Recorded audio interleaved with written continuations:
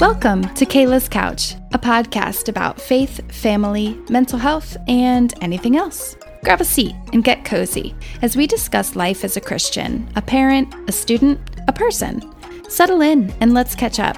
It's Kayla's Couch.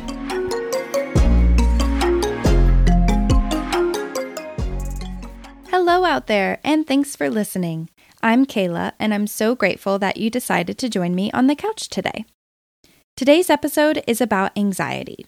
Since this podcast was created to be a space where I could share what I'm learning about mental health, I figured I would start with what I personally struggle with. Now, if you listened to my personal story in episode 1, you already know that I've had anxious tendencies since childhood. It wasn't really something I was aware of before I was an adult seeking answers for my anxiety attacks. I was looking for help with what was happening to me in just that moment. So it wasn't until I was really made aware of what anxiety looks like that I thought, I've actually had those kinds of thoughts forever. It just hadn't affected me physically before. So a lot of you know I have always been an overthinker to the point where I talk over decisions and options over and over again. And I'll throw in an apology to my poor husband because he's such a good supporter and listener, but I'm sure I drive him nuts when I do that. Because I definitely still do that, even though I've been through counseling now. I thought constantly about what needed to be done, what didn't get done, our finances, my career choices, work opportunities.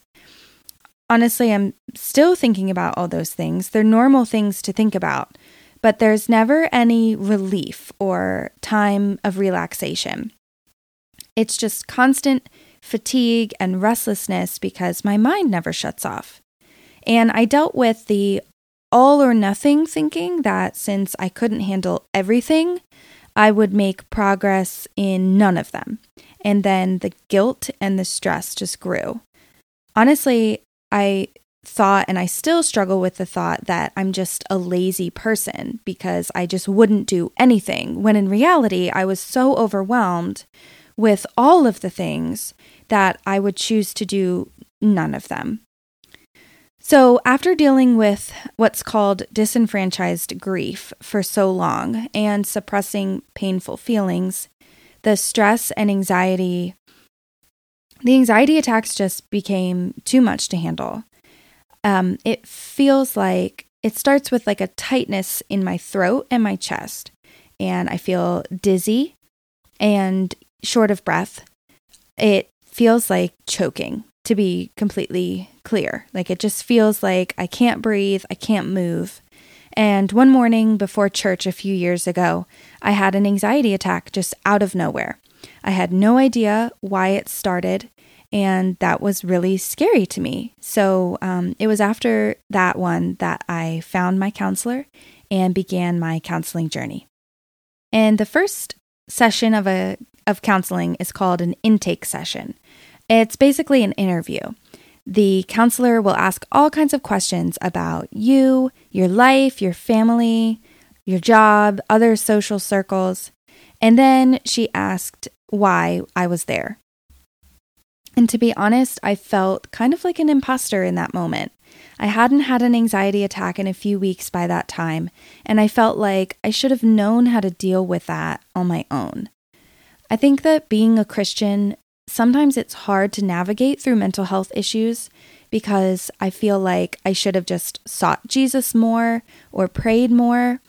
And I felt really silly sitting in the office. But once I started talking through what had been happening and what I'd been struggling with, and also telling the counselor that I'd lost a child 5 years earlier and hadn't received counseling or therapy, it started to make sense that I needed guidance through those feelings.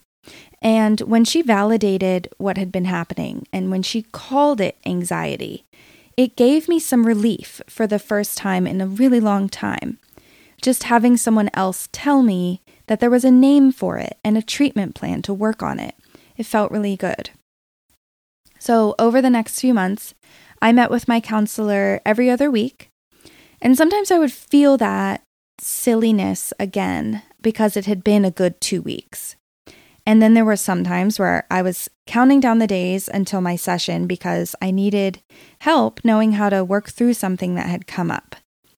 For the beginning months, I jokingly referred to it as book club because she would give me reading as homework, and I had to do it because we would discuss it the next time.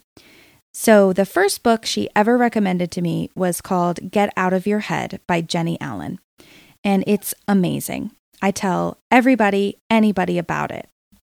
She takes Paul's writing about taking every thought captive and also the chapter Romans 8 and applies it to the psychological technique of reframing anxious thoughts.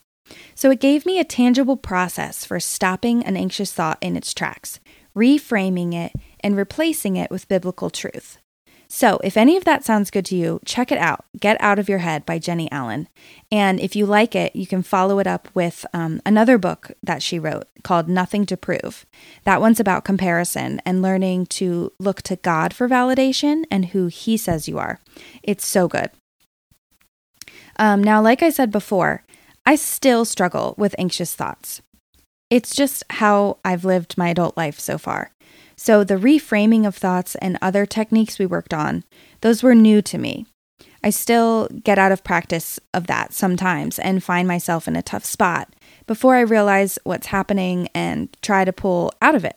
So now I know that that means I'm not prioritizing what I need to be prioritizing, and I need to spend more time in prayer and scripture. Honestly, any time in prayer and scripture, because sometimes, unfortunately, that falls to the wayside in life when it gets busy. And when I get too busy and I get overwhelmed and I'm not in my home enough, which happens, there's some weeks where I feel like I'm never home. But that's not okay. I need to learn how to say no to other things in order to prioritize my time with the Lord, because that's really what keeps me in a good place. So after I've had time in prayer and in the Bible, then I get out my planner and I write down what things I'm having trouble prioritizing. And I work out my next few days to include those things in my schedule. Because if I keep it all in my head, it seems like too much and I don't do anything at all. But once I write it down or say it out loud, I realize it's not that much. It's not too much. And it's not as bad as it seemed. It's doable. So I don't know if I'm giving away trade secrets here, but I'll share the first couple of suggestions my counselor gave me after my first session. So first was up my protein intake. That was the first thing she told me, was to make sure I was getting enough protein, because protein deficits affect cognition in your brain and the functions that control your mood, your energy, and it contributes to anxiety and depression. So I had like a protein shake every morning for a couple weeks and then just tried to, work in more meat and other things in my diet. And then the second suggestion she had for me was to get a planner that broke down each day by hour and literally to fill in every hour of that day, even if it was downtime, even if it was scheduling, watching TV at night. She knew that I was having trouble seeing what I needed to accomplish and how much time I had throughout the week to do it. So this included everything: housework, my kids' schedules, commitments I had, and I was working full time back then. So I'd get home and feel touched out, overstimulated, just dead tired all the time. It was necessary to schedule everything out until I felt like it was doable. And that might not be something that works for everyone, but having a plan took a lot of the need to overthink away. So it took away some of the guilt I had for letting things fall behind. And I don't know if that resonates with anyone out there, but even if one person says that sounds like me, I feel like sharing all of this is worth it, because it can be embarrassing sometimes to admit that I struggle with anxiety, but I know I'm not alone. Somebody who listened to the first episode of Kayla's Couch sent me a YouTube video to check out, and it was an interview between Dr. Amen and Dr. Amen's clinic has developed a technique of using brain scans to shape a patient's mental health treatment. And the interview was between Dr. Amen and Lisa TerKeurst, who's a Christian author and speaker. And she had had a brain scan done at his clinic, and the interview went over her results and how her scan showed how past trauma and chronic anxiety had affected her brain and its function. So I was already aware of Dr. Amen and his clinic before seeing this video. And Amen is A-M-E-N, like amen, if you want to look it up. It's really interesting stuff. So to see him go through a scan and explain how the anxiety and depression can be caused by past trauma or even brain injury was really interesting to me. Honestly, it made me want to get a scan done just to see what would come up. Because you could see spots on her scan, and according to his research and all the scans he's done, I can't even imagine how many he's done at this point, but you can see like trauma spots. If you look up the interview, I'll actually put the link in the description of this podcast and then also probably link it on Instagram. But if you watch it, you can see the spots where they almost make like a diamond shape on the brain, and they light up on the scan, and it shows, he calls it trauma spots because those degenerated parts of the brain are caused by, that trauma. So it was really cool. Definitely go check it out if that sounds interesting to you at all. I really like that somebody sent that to me. That was really cool. I love the interaction that I'm having with listeners, people sending me things and emailing me. I love to cover anything related to the podcast, faith, family, mental health. And that interview was way cool. So if you come across something you think I would cover on the podcast, please send it my way. You can send an email at kaylascouch@gmail.com or even DM me on Instagram at kaylascouchpod.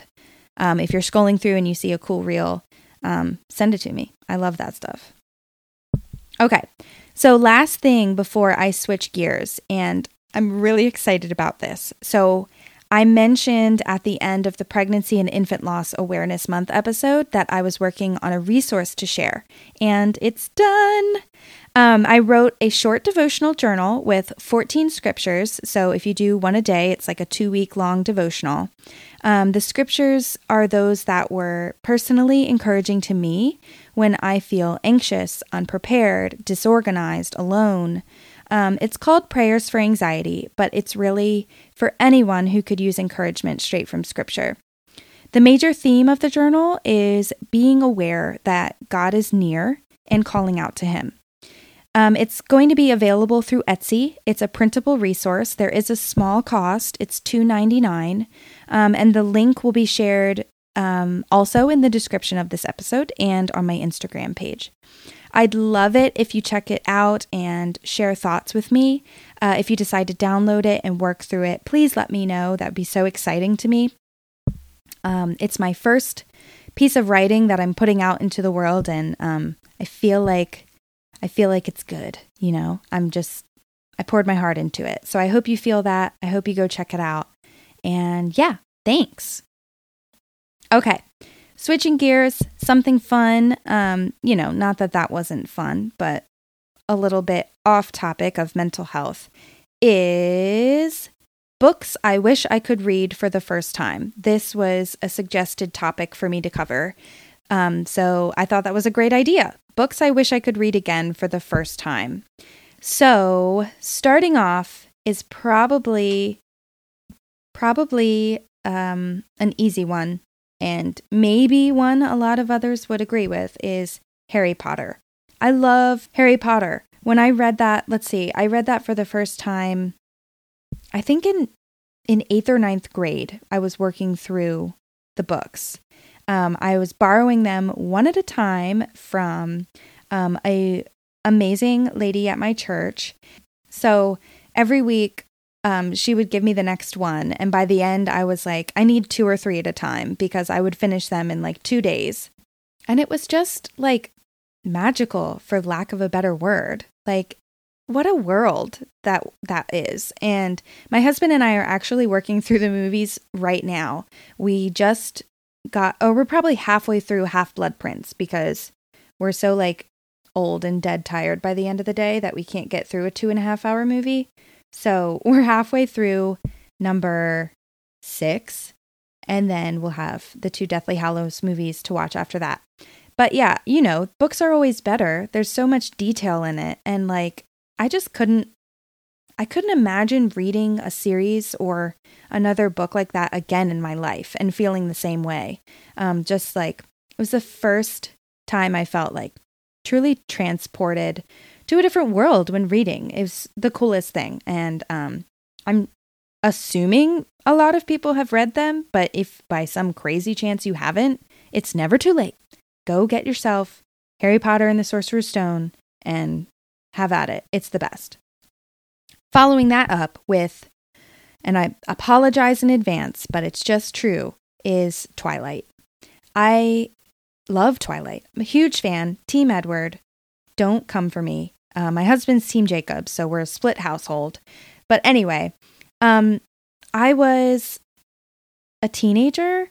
I was in 8th grade for sure, because I was reading it and getting made fun of a little bit. So I remember that it was 8th grade, which was maybe too young to be reading them, but I loved them. I loved it. I loved the love story. And I think if I read it for the first time now, I don't think I'd root for any one of them, to be honest. I think like a lot of it was toxic and a lot of it was like, I don't know, pretty bad as far as relationships go. I mean, she was like in love with him in like 2 days and he was pretty awful to her. But then it turned around and he was like way over the top into her. But again, if I read it again and I was a teenager again, that feeling is what I would like to have again. Not reading it now for the first time. Now I love it because it's nostalgic, and I just gloss over the parts that are pretty problematic. Okay. Moving on. The last song by Nicholas Sparks. I love that book, and it's a movie also, and I do love the movie too. But that book made me weep, like sob, cry, and I won't give any of it away. But like, I loved that book. I was so into it, so invested. And if I could read that one again, I think that would be really cool because I loved that book. I'm not wanting to give stuff away, so I'm having trouble like giving reasons for why I would want to read it again, for the first time, I mean. But yeah, that was probably it. It's just my emotional like attachment to the characters in that book and like rooting for them and crying for them. And that was just, as a reader, it's the best when you get to the end of the book and you just kind of like hug it to your chest because you're like, oh no, it's over and it was so good. That's how I felt with that book. Last but not least, is The Fault in Our Stars by John Green. Now, you'll see a theme here. These are all like things I had read in 8th and 9th grade. But that's the point of wanting to read it for the first time again, because that was when I was like experiencing like life for the first time. You become a teenager, you think you know everything. You're reading these books and it's just like so dramatic and I don't know. So The Fault in Our Stars, if you haven't read it or seen the movie, it's about these 2 kids who have cancer and they fall in love through this like support group that they're both in. And it's really awesome. Like they make friends and it's like, it's sad because they're both dying, but they like each other and it's like teen love, but with this like really mature thing that's happening to them. It was the first book I read in one sitting. I got it, I got it at the end of the school day and I stayed up till like 2 or 3 o'clock in the morning. Like I read the whole thing in one sitting. I couldn't be bothered that day and it was amazing. I love any book that can make me cry. I don't know why. It makes me feel good to cry. Maybe that's a girl thing. Maybe that's an anxiety thing. Maybe it's just me. I don't know. But having a good cry sometimes feels cathartic. And if it's like for something else, like outside of yourself, it just feels better. I don't know. I might cut that part out. If you hear it, then I, for whatever reason, decided to keep it in. But that's just how I feel about it. Well, that is all for this episode. I hope you join me next time. It's been great, talking through anxiety and some awesome books. And again, I hope you'll check out that journal that I have put out into the world and let me know what you think about it because, I want to know. Should I keep doing it? Should I do something else? Let's see. Okay, at this point, I think I'm just rambling. So thanks for joining me on the couch today, and I hope to see you next time. Thanks for listening today. If you enjoyed this podcast, consider subscribing or sending it to a friend. You can follow me on Instagram at Kayla's Couch Pod and send me an email at kaylascouch@gmail.com with any feedback or recommendations you have. Let's hang out again. It's Kayla's Couch.